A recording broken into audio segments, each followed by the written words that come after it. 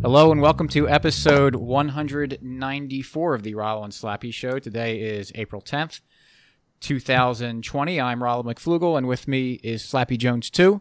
Show notes page for this episode will be mcflugel.com/194, where you can find a link to our sponsor, libertymugs.com, and also check out our guest, who Slappy will introduce right now. Thanks, Rollo. Our guest today is a return guest, JW Weatherman.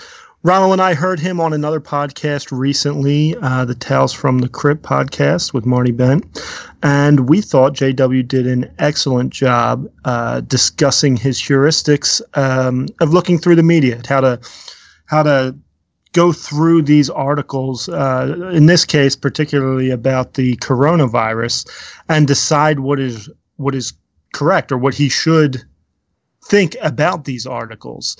And we thought that was very interesting. So we thought we would have JW on to talk about independent thinking, critical thinking, and how to go through these news stories. So welcome back to the show, JW. Thanks, guys. Thanks for having me back. It's always fun to hang out. Yeah, absolutely. So, yeah, there's been, with like Slappy just said, all the coronavirus stuff going on. We're just like drinking from a fire hose with information, and this is kind of a weird one because we know, or at least we're pretty sure. I think we're on the same page with how the media and government and all these powers to be are portraying this stuff, that what they're giving us is kind of bunk. But at the same time, that doesn't prove to us that we necessarily know what's about to happen, but we still have to make decisions. Like, we could say that the media reports on coronavirus is absolute garbage, but I know I'm not going to sit here and say like, well, I know for a fact that it's not going to kill me. Right.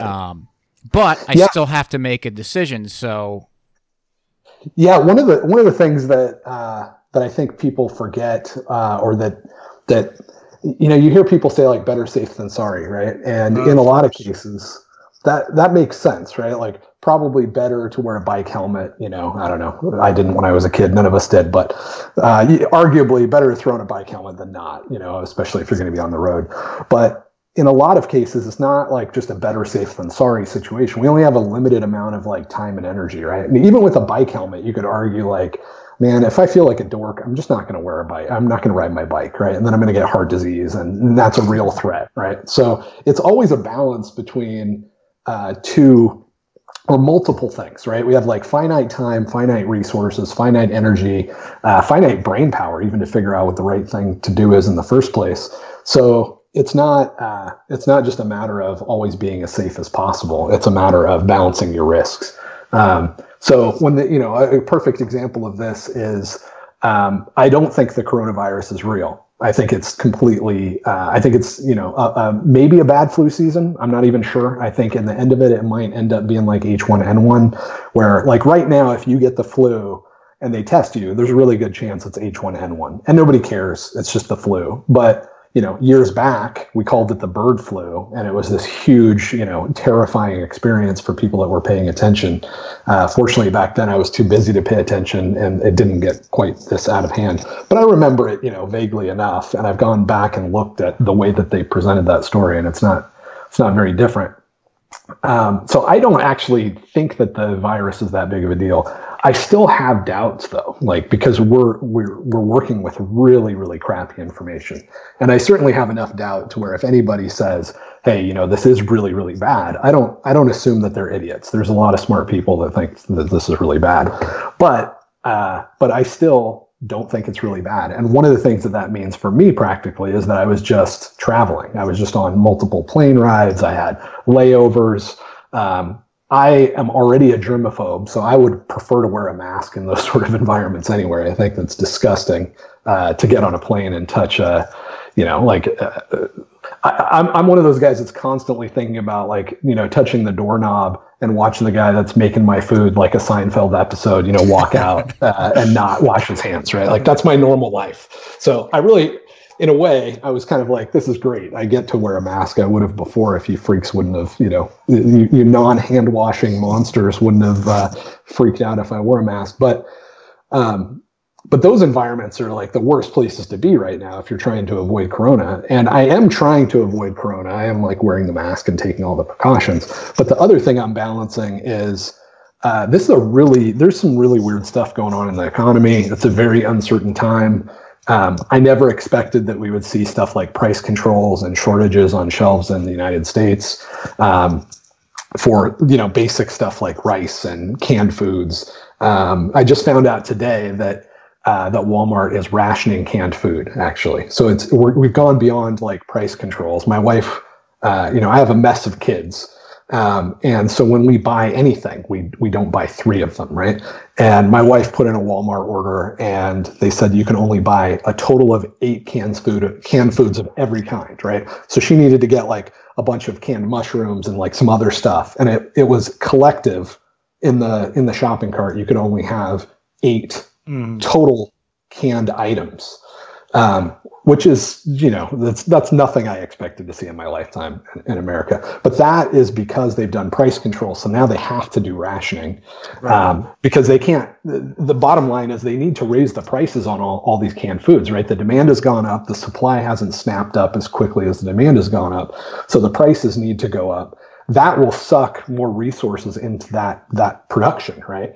People will be able to work overtime making canned food, right? Those factories that normally only run 10 hours a day will run 24 hours a day, right? Because beans are going for $3 a can instead of $1 a can.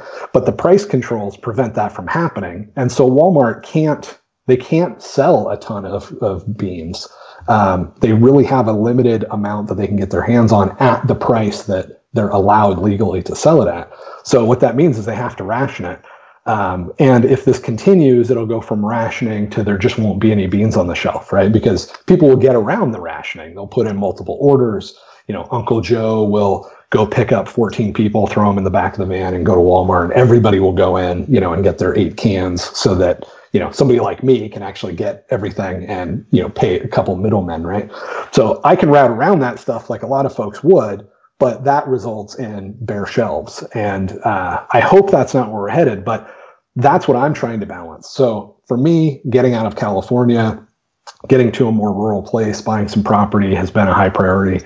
And I was willing to take the risks of getting exposed to the virus, even though, I guess the other thing I should clarify is I'm not actually trying to prevent getting exposed to the virus because I don't think it's a real virus. I might still be a little extra precautious and wash my hands because, maybe it's a bad flu year. And there is a little bit of doubt in my mind that I've misjudged this thing, but it's all of the reaction to the virus that's affecting my life. So I have a wife that's pregnant. We have a baby due very soon. And, she talked to her doctor, and if she gives birth and then she has a fever, they will assume it's corona. They can't do an immediate test, and they'll quarantine my baby from my wife right after birth over what I believe is the common cold. But now I'm walking around like an idiot with a full-on hazmat suit when I got to go on a flight. So I just realized that part of the story needed to be said, or it didn't make any sense. So it's all the layers of nonsense that I'm dealing with, even though I don't think it's a real virus. But you can see that there's so many things that you're balancing in that, right? Like better safe than sorry. Better safe what? Of social unrest, of an economic downturn, of retirement accounts getting liquidated, or of this, pandemic, or of the doctors overreacting to this pandemic in a situation where my wife's giving birth. There's no easy, safe option. It's all trade-offs. Yeah, and that's really any sort of risk analysis. Like you said, even with the bicycle helmet, you could decide, hey, I don't want to, I should wear a bicycle helmet, but I don't want to because I look like a goober. So the cost of that might be, well, I'm just not going to ride a bike. That's kind of a silly example, but with stuff like this, it's pretty obvious we're seeing that the cost of shutting everything down is like destroying the economy potentially, or putting people out of work. It's pretty serious, I was kind of the same thing with you. I remember the H1N1. I think I was a senior in college, and back then I was like listening to Rush Limbaugh and was more of a neoconish person. But even back then, it was like I felt like it was, Obama's trying to get you to take this vaccine, and it's just panic to do whatever. And you had like half the country digging their heels in the ground and saying like, no, this isn't a big deal. It's just this whatever this flu is. It's not really going to hurt us like you're trying to panic us into thinking it will. And I mean, you look back at the numbers that were attributed to how many people around the world and even in the United States got the H1N1. It was like 1 billion people around the world. Yeah. And like many, many, many people died. Yep. And it was a mild flu year. Even with all of that, actually, if you go back, even though there were a ton of people that got infected and a ton of people that died, actually H1N1 turned out to be a more mild strain of the flu than average and was less deadly than average, but there was still all of that hype. So we could see that exact same thing now. People still, if you say the bird flu, they're like, oh yeah, that was a bad one. No, It was not a bad one. It was actually less bad than the flu seasons before and after. Yeah, and so that's been from the beginning, that's been my metric for how to judge this is that, all right, well, let me compare it to that flu.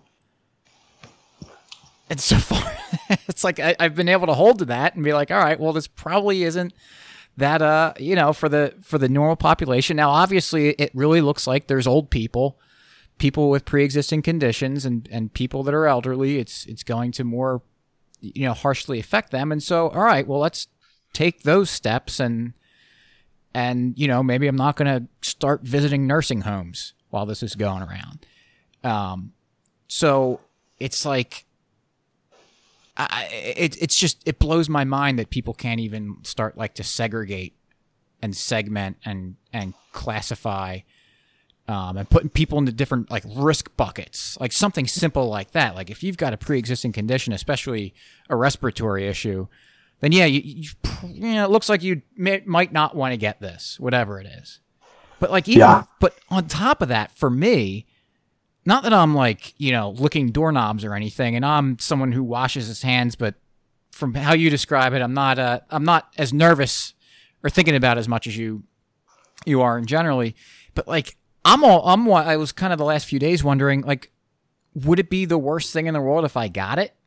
A lot of people think that they have had it already, but I haven't had any of the symptoms. But assuming I didn't have it yet, would it be better if I got it? Because I'm young, I'm healthy. Basically no one in my age group has died. Would building up, if this is something different, would building up my immunity against this kind of sickness be better in the long run? Totally. I mean, it's everything that you just said is super like rational, right? Like let's just take a step back and say that this is there's a lot of unknowns here, and we don't know how dangerous it is, right?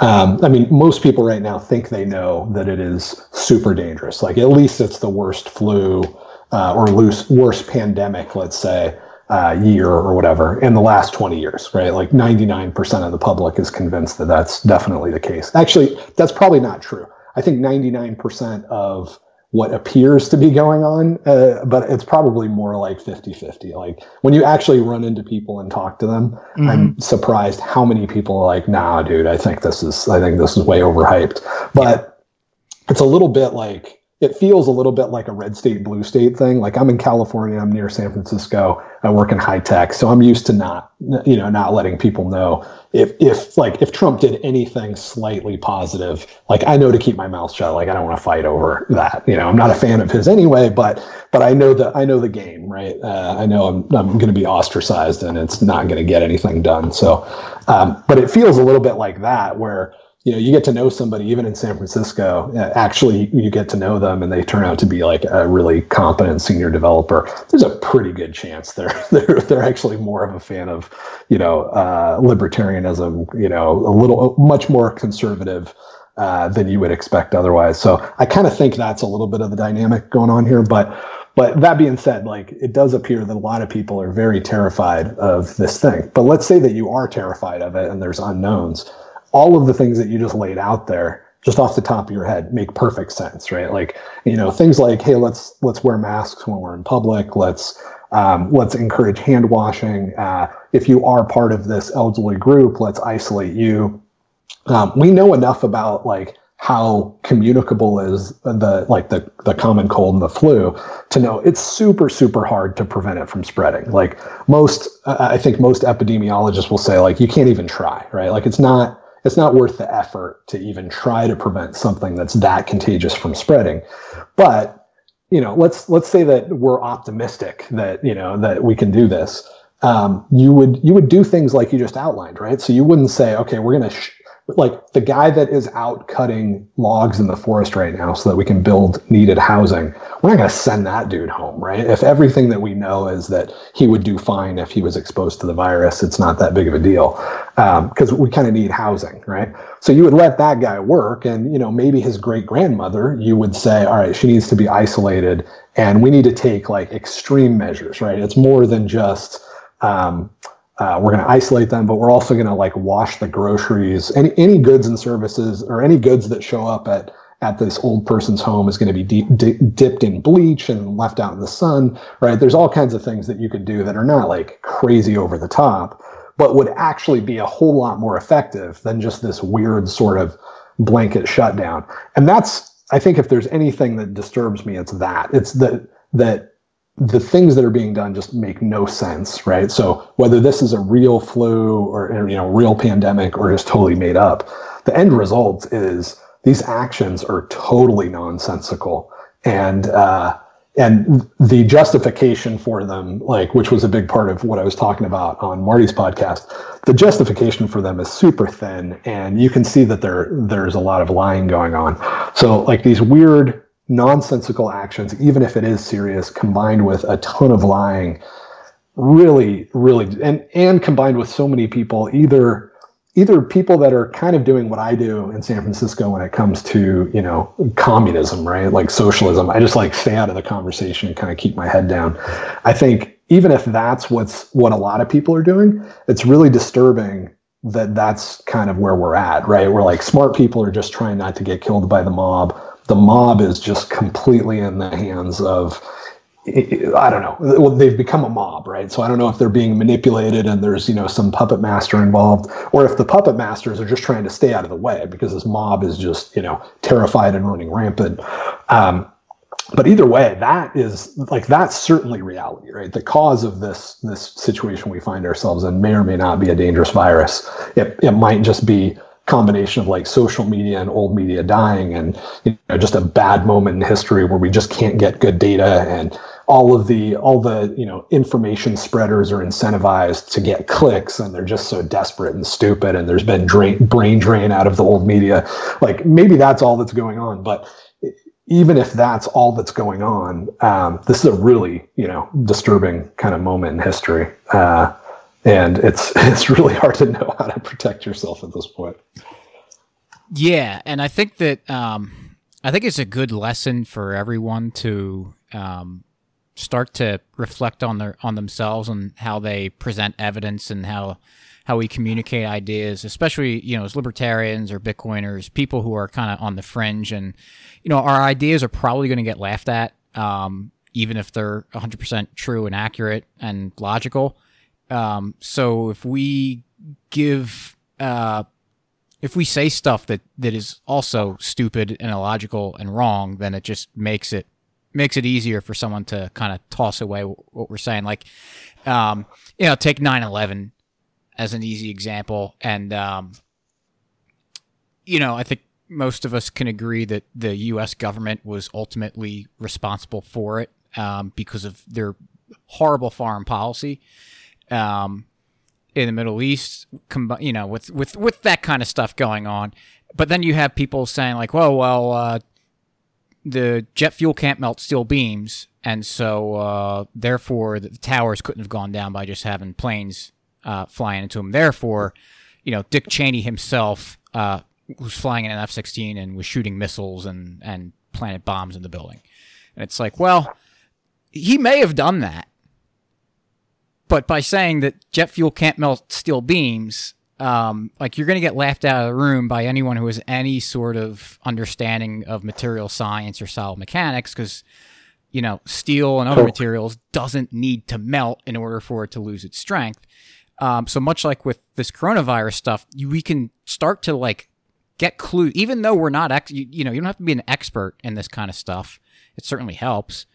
But just the other day, I saw something with the they're because they keep rolling back the numbers of the estimated deaths that they're predicting from this within like less than a week. It went from like they predicted 90,000, now it's down to like 30,000 in the U.S.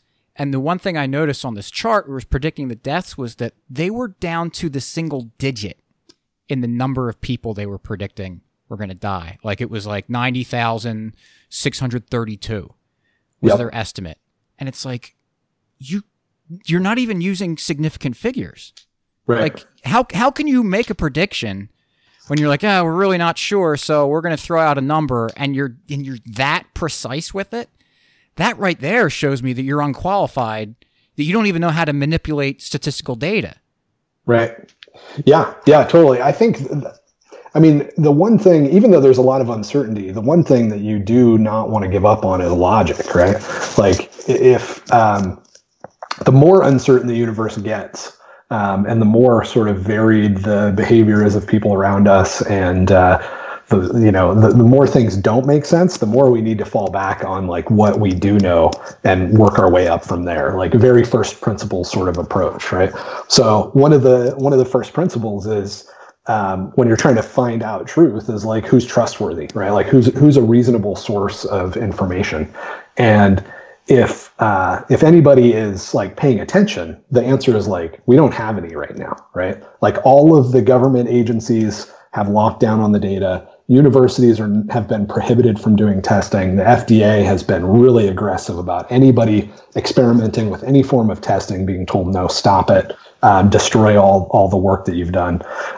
So there's a lot of unknowns, but I guess one of the knowns is that there isn't any trustworthy data at this point. Or there isn't any trustworthy sources. So then what we have to do is we have to look at the untrustworthy sources and basically, act like a police interrogator, right? So you're sitting down with somebody you're pretty sure has committed murder, and you're asking them questions, and you're not listening for, I didn't do it, right? You're not listening for the headline, you're listening for the qualification, right? So I didn't do it, but she was sleeping with my brother, right? Okay. You ignore the headline and you go after, okay, the qualification, there's probably some truth to that. That chick probably was sleeping with the dude's brother, right? So that's how you have to interface with the mainstream media. When they have a news story that says, 90,000, expected to die this year, you wait for the qualification of, yes, this is reduced from the estimated, I think it was over 200,000. So yes, this is reduced from the estimated 200,000 that we thought. But that's the part that you're looking for, right? You're not looking for, oh my gosh, 90,000 people are dying. You're looking for the qualification of, we revised the number down by, over 60%, right? And so you actually can get good news out of the bad news and truth out of the liars, but you gotta go into it knowing what you're doing. And in the same way that like when you sit down with somebody that, has been accused of murder, before you turn on the news, like make sure you've eaten something recently. Like you're going in for a battle. Like they're really good at it. They're master manipulators and liars, and you know that their motivation is to terrorize and terrify you and confuse you and not give you good information, and to deceive you. So I was talking about one of the tricks that I do is like I only watch stuff that I can pause, and I pause often because these guys they're hitting you with information, they're hitting you with flashing lights. And if you're reading, it's a little easier, but if you're watching, the news, you need to be able to pause it and say, okay, what did they actually just say, right? And kind of be aware of yourself. All right, that freaks me out. So a good example is one of the stories that came out, I don't know, 2 weeks ago or whatever. Tom Woods did a good job of calling this out as well, but the headline was like something like, healthy 40-year-old, or maybe it didn't say healthy. Maybe they weren't that blatant. But the implication of the headline was like healthy, man in his 30s dies of coronavirus, right? They go on to say, like, basically, if you're in the high risk group, you could die. But even if you're not in the high risk group, we don't know that much. There's all this uncertainty, and now we have a healthy person that died. But you get into like paragraph 9 and you find out the guy had been struggling with leukemia, and it wasn't likely he was going to live anyway.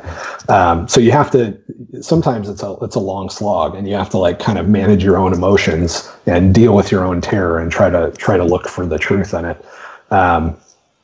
But it's not easy. It's definitely not easy, and it's not getting any easier as the weeks go on. Yeah, they actually just did that again. There was there was a 13-year-old girl that recently died. She has, I forget the name of the disorder, but she gets like a lot of seizures. And actually, she was one of the people that was very instrumental in making it legal for like getting cannabinoid treatments for that kind of thing. And it's really helpful for people that suffers from that condition. And right. So she, within the last week, she passed away, and there are these articles saying like, oh, she died of coronavirus and she's only 13. And that's one where it was like, all right, they have to, because she was already kind of a famous person in certain circles, so they kind of have to mention her pre-existing condition. And I was like, whoa, this is kind of crazy sounding. Is this really the coronavirus? Like, are they trying to do the same thing again? And, I saw this on Twitter, and the next tweet was, about 12 hours later, and it says, I think it was like the Colorado Sun or something. They revised the story to clarify what happened. She had tested negative for coronavirus, got discharged from the hospital because she had some sort of thing flared up on her, got sick again, and when she went back in, they just treated her as a coronavirus patient. Right. And it's like, well, like, you're lying. You're just lying through your teeth at us. But then the other thing, and I think this is also really important to mention, is that I do think that there are some journalists out there that do actually try, and they're trying to have some sort of integrity. But, and I learned this really well from the industry I work in with petrochemicals, because sometimes stuff happens to the plants that make the news, that we're relying on these people in the media who are just as clueless as the rest of us are about a lot of the details and how to take the information they're getting and process it and analyze it in a way that's, when they communicate it, that it makes sense and it's still accurate. There's like, I had to stop reading articles about my company and industry because it's like fingernails across a chalkboard with how bad and how wrong they get this stuff. And I don't think these people are trying to be evil. I don't think they have a bone to pick. Sometimes it's obvious they do, but other times they're just obviously ignorant. Yeah. And so we have to, like, that's a part of the big thing too, is how do we, taking information and realizing that it hasn't been twisted up in a bad way. And it's tough because, all right, you go to the primary source, and especially if it's a really technical thing, we might not be able to know much about it either. Yeah, totally. No, part of the reason that it's really tough right now, and that's why I say like it's kind of a difficult moment in history for stuff like this. And part of the reason that I don't necessarily think that there's any conspiracy involved, or the part of me, I'm a little conflicted on that because the testing stuff has not made any sense. But right. But the reality or the context that we're in is also that, like, these news outlets have experienced extreme brain drain, right? Like, if you're an intelligent 25-year-old, you're not going you're not going to be a journo, right? You're only going to be a journo if there's something wrong with you and nobody else will accept you, right? Like, you make a lot more money, you can have a lot bigger impact in so many different fields, and everybody knows that. So it's expected that you're not going to have the brightest, bulbs in the chandelier working at these places. And on top of that, they're getting worse every year, right? Like, so it'd be like going into, I don't know, like, who wants to apprentice to like make buggies, after the automobile was invented, right? Not the smartest people. And then on top of that, like, budgets are getting cut constantly, right? Like, buggy production is down left and right. And that creates this sort of chain reaction where the quality of buggies being produced probably goes down as well, right? Because you have stupider people that are working there, and it's just not really much of an industry to be in. It has no future, and so you end up with lower quality buggies. And then people want buggies even less, right? Even the people that were on the margins that would have chosen a buggy over a car for whatever reason, cars aren't that good yet.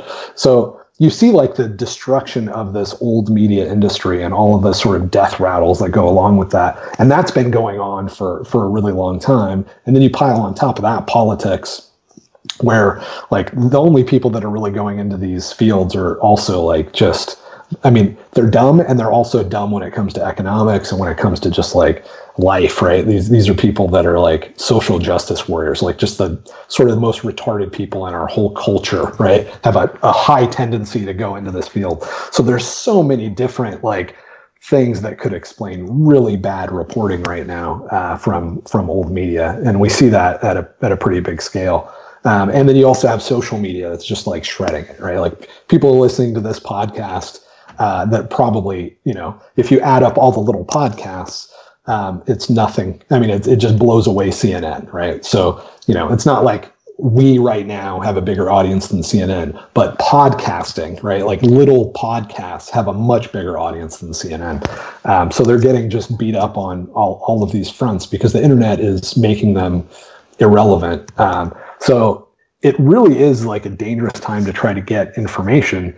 But that's again why you got to just fall back on like really, clear first principles. And another one of those is motive, right? So if you know that the murderer doesn't want to go to jail, right, you take certain things that he says with a grain of salt. If you're listening to any mainstream media, and this applies to social media too, social media is just super immature. Like we're basically at this point in history where the old media has reputation but doesn't deserve it anymore. It's all just riding on coattails, and new media doesn't have any sort of reputation system that is well established, right? Like we're figuring this out, but it's very clunky and it's very goofy. Like what's the best metric, right? If you don't know somebody, like number of followers, that's not great. So we don't really have the software that people envisioned 20 years ago to replace the old media, but the old media is still, they're going to die before it exists. So we're in kind of this lull period. Sorry, I'm a little tired. I lost my train of thought there. So yeah, we're kind of in this nasty period where it's hard to find information. But if you're looking at mainstream media or even on Facebook, you have to know that these people are motivated to terrify you. They're motivated to get likes and retweets and clicks. Like every time there's a police shooting, every time there's a hurricane, like anything, it's always amplified, right? So if you're looking at this stuff, you should assume that if they're terrifying you, it's like the murderer saying, I didn't do it. Maybe he didn't do it, right? Maybe there is a hurricane that's going to eliminate the entire East Coast. Maybe this isn't the common cold and it really is going to kill a ton of people. But you got to at least keep their motives in mind and go, well, probably not. Like, I know you're a liar and I know that you're trying to scare me. You're highly motivated to scare me. So maybe it's a coincidence and you are telling me the truth right now, right? But probably not. Yeah, I think that's a good point to bring up. And also, you did kind of mention it too, that like maybe they're not lying, maybe they're telling the truth. That's why it's important to not just be a reactionary. Like I've been noticing among the libertarian community that now they're saying like, oh, wearing a mask it doesn't work. It's like, well, yeah, it's a physical barrier. I mean, because in my industry, I have to wear a mask sometimes, and I might be dead if masks didn't work. And I've seen it like that. It before when the government was saying don't wear masks, they don't work. They were all saying, oh, you should be wearing masks, and then as soon as the government turns around and says like, no, everyone should be wearing masks, it's like, oh, you're so stupid if you wear a mask. It's like, well, if that's how you're judging everything, you are owned by the people that you apparently hate, because if you just are saying the opposite of whatever they're saying, then doesn't like they're the social justice warriors. It's the same thing as anything that Trump does, they're the opposite of. And it's like you need to like use everything we've talked about and like just, I don't know, apply some have something other than just being a reactionary. And I don't know where I'm going with that either. Here's a question for you. So I agree with you that I don't think this is any worse than a lot of other viruses we've had, and it is really killing certain people and certain demographics for sure. But everything I look at, and Car Camp had put together a great report breaking down some of the data. I got to think the experts know this. Like this Dr. Fauci and what's the other one? Burks or whatever. And all these doctors at the news media, do you think they're lying, or do you think they don't know, or is it that they're paid by these corporate media outlets, and so they're going to have to, get clicks, get eyeballs, whatever the case is? And why would governors be shutting down states? Like in Pennsylvania, our governor is insane. Yeah. They live on tax revenue, and they're keeping people in their homes. Totally. That's going to affect their tax revenue. They don't have a Federal Reserve Bank to print money. They're the state. So how do you explain that? Or what do you think they're just responding to the mob? I mean, yeah. So the first question was like, why are all of these doctors on board? And I mean, it's definitely been disturbing to me, but it's been disturbing to me, but I'm not totally unexpected, because I've interacted with enough doctors over the years and had conversations with them in enough detail to know that these guys are NPCs more than not. Like I agree with that. The general population, this ties into what Rollo was saying about masks. Like it is like it's expected, but it's still disturbing to see how many people are like, oh, it's stupid to wear masks on both sides, right? Like they're either doing what Big Daddy government is saying, or they're doing the opposite of what Big Daddy government is saying. And there's no brain, chemical interaction going on here with reality, with the truth, right? It's all just very tribalistic. And I do think that's a big part of what's happening. I think that even though, these like Dr. Fauci, it's a coin toss whether he's just a total jackass or not in my mind. Like I have no idea. He's obviously articulate, but I've interacted with enough like very articulate CEO type people that are very surface. They can only sort of interact with data at a very high level. But if you actually dug in with these guys, like 3 questions in of a Socratic sort of conversation, it all breaks down, and you just realize that this guy is a total NPC. Like he's playing a role, he's doing a really great job. In some cases he's a billionaire because he's so good at it, but he has no idea what we do here, right? So it wouldn't surprise me if he was in that category, especially the more promoted these guys are in a very political environment like government, the less likely it is actually that they're technically competent. So I think there's a big part of that going on. So you've got like a lot of NPCs and a lot of tribalism.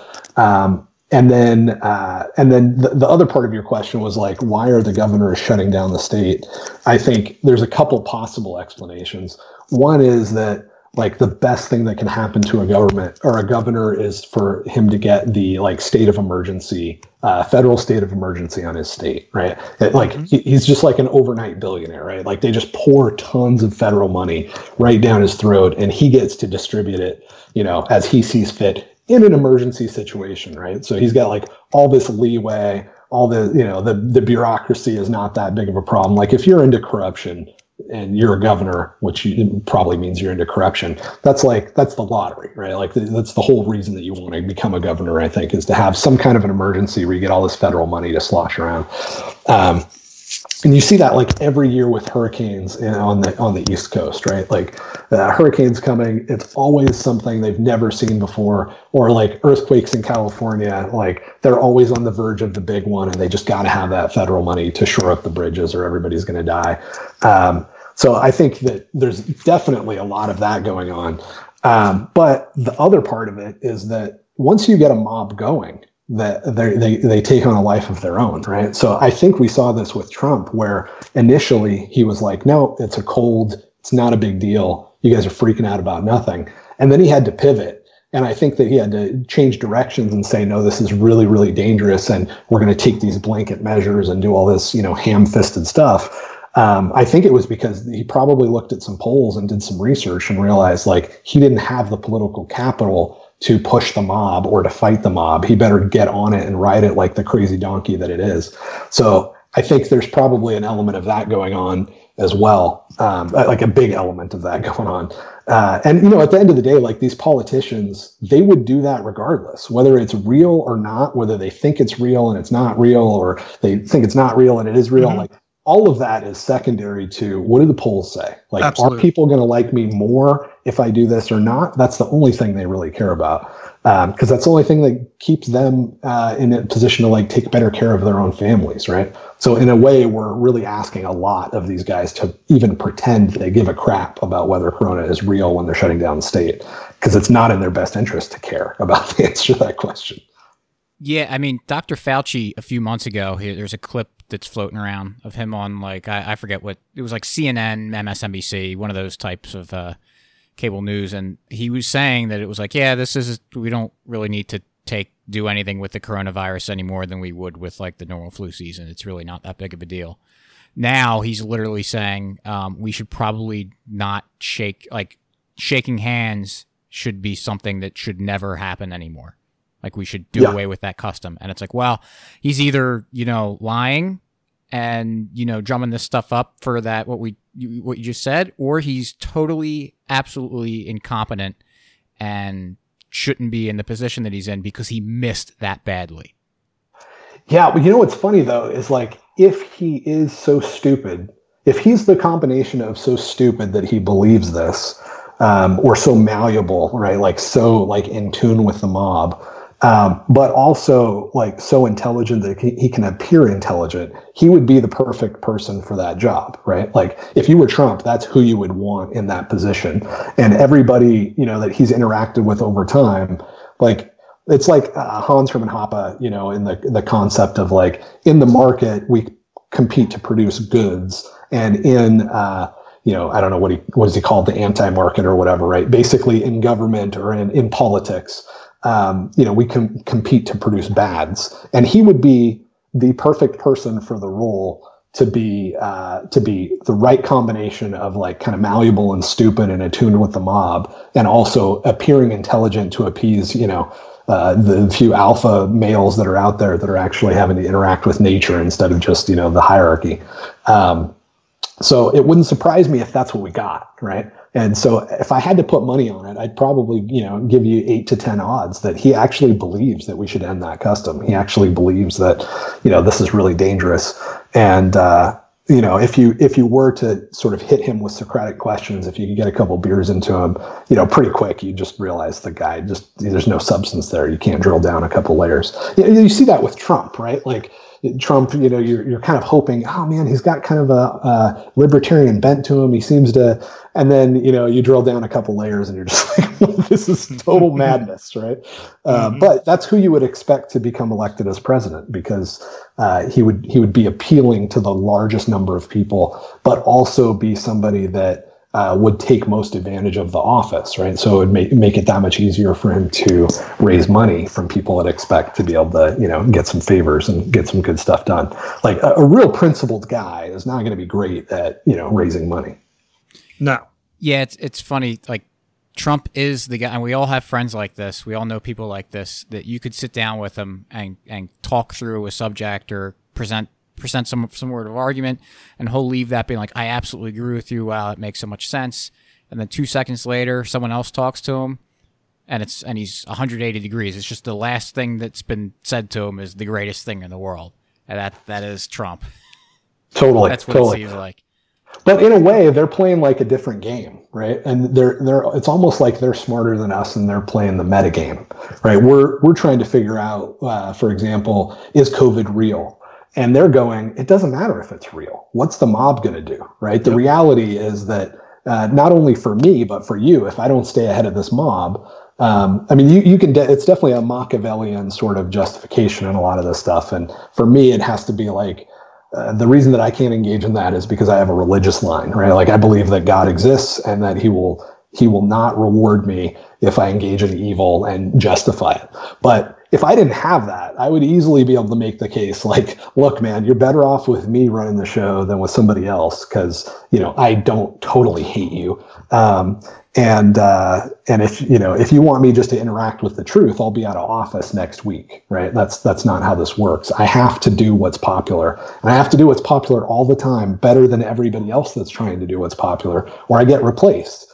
So it's a nasty spot to be in because all the things that we're relying on are like basically like mafia members, right? Like, what is COVID real or not? Well, we can ask Tony Soprano, or we can ask Bobby Two Legs. Well, what about like, I don't know, somebody that's like an independent doctor? No, he works for Bobby Two Legs. Those are our options. Yep. So it's a nasty spot to be in. I am optimistic about the future in the sense that I do think, the internet is establishing reputation systems, and we are figuring out how to replace the old media. But so like, I do believe that we're in an upgrade, right? Like, we're in the middle of a software upgrade, and it's a good one. But during a software upgrade, everything works worse than it did, before you started. And I think that's where we're at right now. Yeah. Cool. So I know we're running up on time, but I was gonna, that's actually kind of a good spot to leave it. How long do you think until the internet, how long do you think the mainstream media, the corporate media, gets replaced anytime soon, like in the next couple of years? Do you think it's always going to be around? You think we're actually going to do away with it? I think in a lot of ways it's already dead. So, but as far as like, I'll give you a couple examples. Like, what does PewDiePie get for views? Like 50 million views, I think. Probably. I think CNN gets like 3,000 views. So I don't know when that number, like, I don't know I couldn't tell you within an order of magnitude what percentage of views CNN gets compared to PewDiePie. That's how big it is already. It's a lot less than That's true. That's a good point. So in a lot of ways, it's already dead. As far as when we'll have good information systems, I think part of the reason that I'm really into Bitcoin is that I think that the name of the game right now is that it's so profitable to run a central bank that it's inevitable that central banks rule the world, right? Like, it's the most if you just looked at it, like, if you take ethics out of it, running a central bank is the most profitable business model that exists, on the globe today, right? And when that's the case, you're going to get like the central bank basically running things. And so they're going to be, basically funding media, owning media. You basically, it's a political class run system. It's a system of slavery, right? Where we're all forced to use this currency, and the slave owners get to extract our wealth. And so all that means that all the downstream incentives are going to be perverse as a result of that, right? Like, if you're a media outlet, the most important thing to do is to stay on the good side of the political class that runs the Federal Reserve, because they're the ones that basically can manipulate your stock price. Everybody on the board of directors knows that if there's going to be a downturn, the guys that are connected politically are going to know it first. And so you're able to move into cash instead of get wrecked. So it's not really even about, for example, if I own CNN, I'm far less concerned about like viewer count and quality and maybe getting a subscription model going than I am about keeping the political class happy, because they're at the money spigot. And if I'm not connected to that, I'm screwed no matter whatever else is going on, right? So I think until that goes away, it's going to be really hard for these other systems to come online. But I do think that we're getting closer and closer to that. I mean, I think 2 years ago I said 15 years. I still feel good about a 13-year estimate for Bitcoin becoming global money. At that point, you don't have the Federal Reserve manipulating the stock market and rewarding all these people.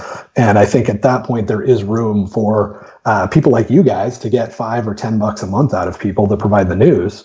And I think, then we'll actually see a lot of healthy competition and reputations being established and stuff like that. But right now, there's just so much money coming out of that central bank being poured onto, basically cronies, that it's very hard to replace that system. But it is happening. I mean, the viewer count is reflecting that, and we're making kind of scary progress in that direction. In on some measures, but yeah, I think I'll say within 13 years, we don't have a central bank anymore, and we have reputation systems so that the next COVID that comes along, we actually get real data. I like it. I'll take that. So, we want to respect your time, JW. Thanks for coming on. Best of luck with the birth of your child, and yes. with the whole move, and with you moving to out in the middle of nowhere. I'm sure that you're going to be in the market for a tractor. So, absolutely, it's on the list. Yeah. John, hey, did you want to? Sorry to cut you off there, Rollo, but I was going to say, did you want to plug MathBot? Yeah, man. Thank you. Yeah. Check out MathBot. That's a project that I've been working on with my son and some other good guys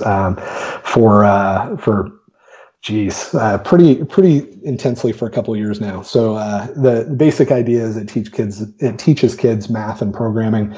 If you're homeschooling for the first time, it's a great resource.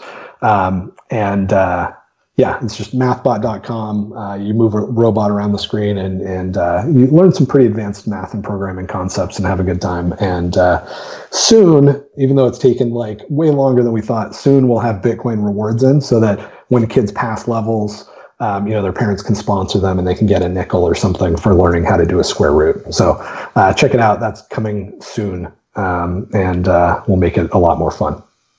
Yeah, now that kids are home and having to get homeschooled, because that's the one good thing maybe about the shutting everything 100% of kids are homeschooled now.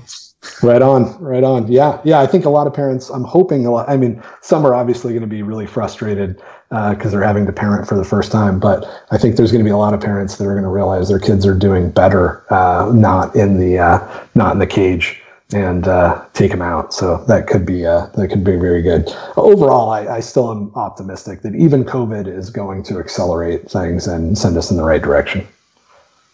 All right. Well, JW, thanks for joining us. You're welcome anytime. Awesome. Thanks, man. That was a lot of fun. See ya. Thanks, JW. See ya. All right. So we let JW go because he was kind of crunched for time, but we wanted to still give you a free market success story. During these frustrating times, we want to always try to leave on a positive note at least. So I do have one. I've actually had this in the chamber for a while, but since we've been having a lot of guests and other people and other ideas for free market success stories, I haven't been able to say this one. But I did. I put some seeds, started some seeds for my garden a few weeks ago, and sometimes with some of these seeds, especially with like the herbs and stuff, they have like very, very tiny seeds. And it's kind of difficult to even like see where they are, especially if they're like brown or black. You put them in the dirt or a little pod you're using, and you don't have any idea where they went. So what they started doing for some of these seeds is they dyed them. So, and put these like kind of like bigger kind of almost shell over top of them. So now you can like really see what you're doing a lot easier. You're not trying to, guess or figure out what's going on. You're not trying to kind of flying blind, be like, did I completely miss? Did I even get seeds in my hand? So it's a little. Is that like seeds? So I'm now a gardener. Yes, by I the know. way. You did successfully get some seedlings so far. Yeah, and I'm going to transfer them into a pot of dirt tomorrow. We're going to do that, me and my kids. Yeah. So anyway, how small are we talking? Is this like poppy seeds on a bagel small? Smaller than that sometimes. Really? Yeah. Yeah, it can get kind of tedious. It's like almost looks like sand. Like how small are these things? Like smaller than sand. Smaller. I want to say like maybe like rosemary or thyme. Someone's probably gonna, but like there's a couple herbs that are it's just like the smallest little black speck you can imagine. Nice. All right, cool. I just was curious. Yeah. So I have, speaking of the garden, I am basically like ripping up the, I'm halfway through, not even halfway through, but through the process of ripping up my raised beds, because I'm actually going to really like enclose the garden, and I'm fixing the fence again. I hope that this year I actually like finish all that stuff in there, and then in the areas between it, I want to have gravel in there, and not having to fight weeds that are growing up around everything. So trying to make that final little improvement and kind of just not have to work on it anymore. I can just focus on the just doing the gardening moving forward, and then start going to other parts of the yard that require my attention. It'd also be nice to not be spending so much money on it, because lumber and welded wire fence and everything else can get pretty expensive pretty quick.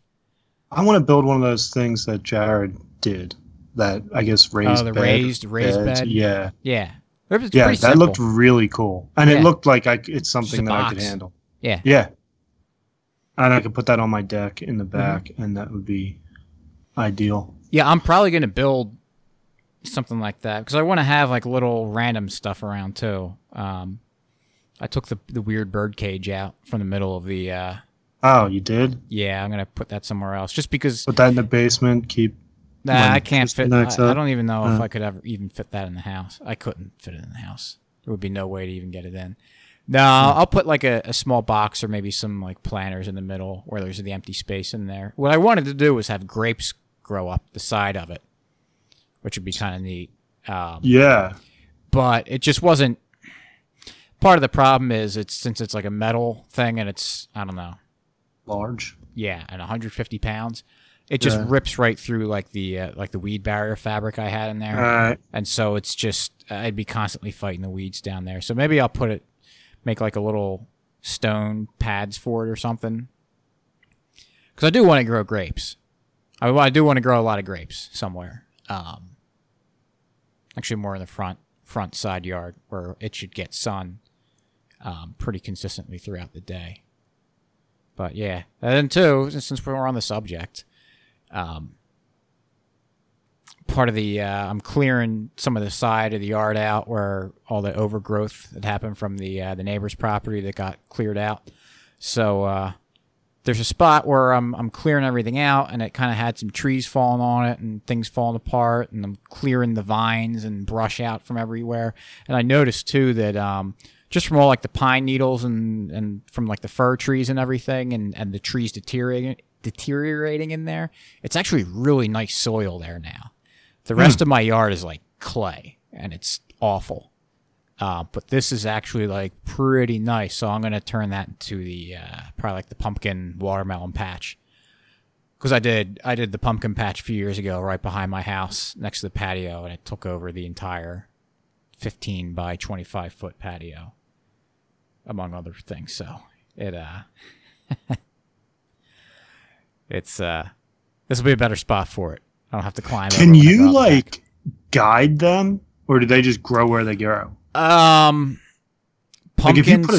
Like if you put like you can. I mean, kind of guide, but it grows so aggressively. Yeah, that it's tough.